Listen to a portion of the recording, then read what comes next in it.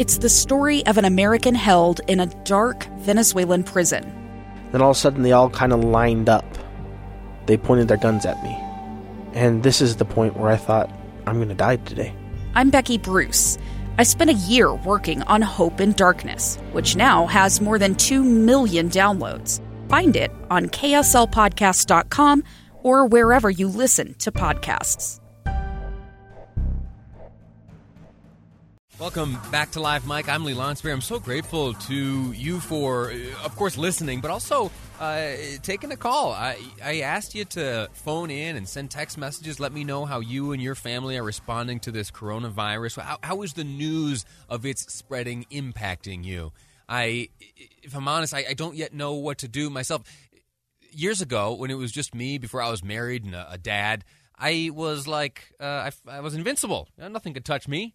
But now I need to be a little more responsible about my decision-making, and I'm taking it pretty seriously. I want to know what it is I should be doing, what's the wisest, and so I'm crowdsourcing this thing, and you're helping me out with that. In just a moment, I'm going to share some of these voicemails and text messages that have come in. I want to invite you, though, before I get too far down the road, to have a look at our KSL News Radio app. Wherever you download your apps, type in KSL News Radio. The app, powered by Any Hour Services, has a number of great features. And I know, of course, I'm going to say that. I work here at the station. But in reality, they are things that can inform you, that can keep you occupied, and more than anything, keep you up to speed on what's happening around the state and around the country. You can listen to the program. You can peer in via the cameras we have looking in on the studio. And it's a cool place. Because I'm here every day, some of the coolness of it wears off. I become a little bit immune, but we really work in a cool-looking place. These microphones are neat, the screens everywhere, and whatever you call these mixing board type things. It's like I'm at the controls of a spaceship here. And if you want to take a look at that, the KSL News Radio app powered by Any Hour Service is a way to do that. Now, back to the coronavirus. I'm going to share some of your comments and texts here in just a moment, but I want to, I earlier today stumbled in some advice being handed out by the World Health Organization. And these are just very basic tips. Some of it is common sense, but some of it struck me as, oh my gosh, I hadn't even realized that. Number one, it's a myth versus fact type thing, Mythbusters they call it. And the first question asked is, are hand dryers effective in killing the new coronavirus? The answer very basically is that no, they are not effective in killing the coronavirus. To protect yourself against the new virus, you should frequently clean your hands with an alcohol-based hand rub or wash them with soap and water. Once your hands are cleaned, you should dry them thoroughly by using paper towels or a warm air dryer. So the hand dryers are not effective on their own from killing that coronavirus. Again, ultraviolet disinfection lamps. You don't see too many of those around here. This is probably a thing over in Europa, where the Europeans are into different ways of doing things. Can an ultraviolet disinfection lamp kill the new coronavirus? And the answer by the World Health Organization to that question is no. Same guidance applies to the air dryers. Just be sure to be washing your hands, soap and water, or an alcohol-based hand rub. Next up, can those thermal scanners really detect people infected with the new coronavirus? And it is an indicator. One of the associated symptoms with the coronavirus is a fever, and so, of course, these thermal scanners are effective in detecting people who have developed a fever. However, they cannot detect those infected with the coronavirus. So that one is pretty much common sense. So this one's interesting, and I wonder, I always wonder when I see these myth versus reality type presentations put together by different organizations. I always wonder what triggered it. Like, who was it that started this myth, and how did it become, or how did it rise to such a level that the World Health Organization felt compelled to dispel it? Can spraying alcohol or chlorine all over your body kill the new coronavirus? The answer, very basically, from the World Health Organization is no. Spraying alcohol or chlorine all over your body will not kill viruses that have already entered your body. And spraying such substances can be harmful to your clothes or your eyes and your mouth. Anyway, another common sense one. Now, a few minutes left here, and I want to share with you some of the great advice that has come in from listeners. 2 comments here dealing with the flu. Let me share with you. This voicemail came in. I am not doing anything specific for the coronavirus. I believe the same techniques that help me stay away from flu help me to protect myself with coronavirus. So I don't feel I need to worry.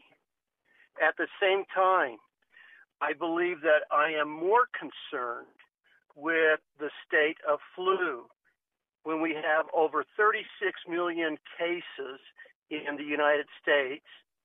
Some over 300,000 have been hospitalized, and over 18,000 have lost their lives. It seems to me that we should be more alarmed at flu and less concerned over the coronavirus. Thank you. A very similar sentiment echoed by a gentleman who works in a clinic. I work at a clinic, and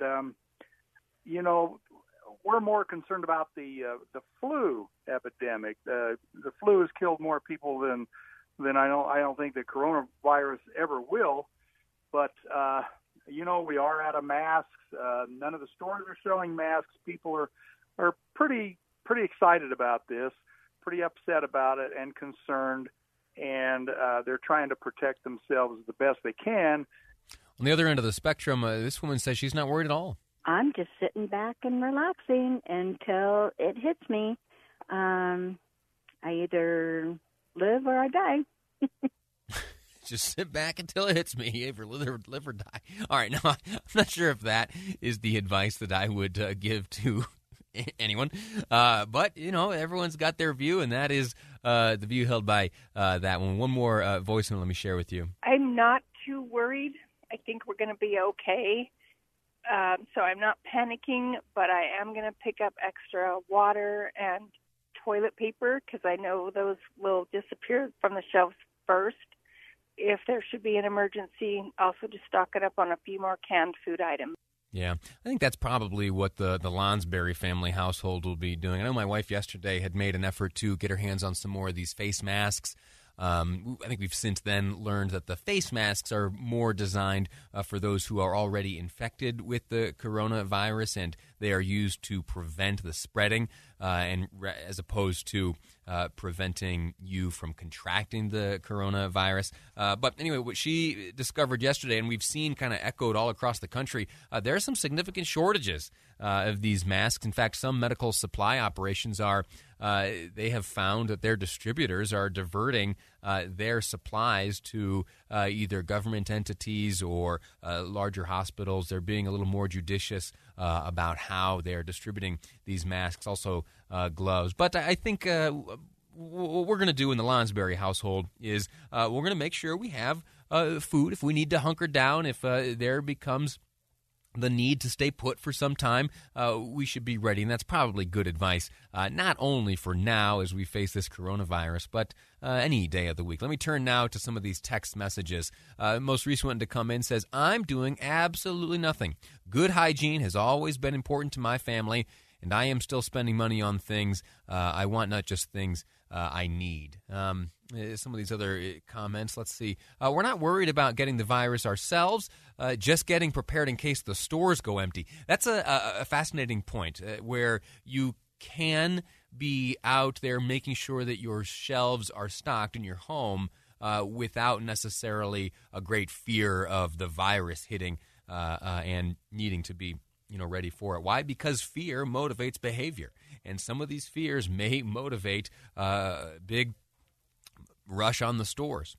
Anyway, another individual says washing my hands and keeping my hands out of my face. Another, no impact in my life at all. Another, I am living my life. I'm not going to get into an uproar about something until it's time. I suggest everybody do the same thing. That's similar to the call put out by Mick Mulvaney, acting chief of staff of the White House, as he addressed folks out in Maryland earlier today. He said, listen, the best way to combat this virus and to combat the impact that's being felt here in the United States, specifically in the financial market, is to maybe turn off the cable news for 24 hours. So that's that. We're going to step away now from the coronavirus, and we're going to have a conversation in the next segment. I am absolutely fascinated, and I have been looking forward to this chat all day long. It's with an individual, a gentleman named Willie Ito. He spent time in Topaz at the Japanese internment camp when he was 8 years old. He went on to be an illustrator. In fact, he is responsible for that iconic scene in Lady and the Tramp where those two dogs share a plate of spaghetti. He'll be my guest next on Live Mike. I'm Lee Lonsberry, and this is KSL News Radio.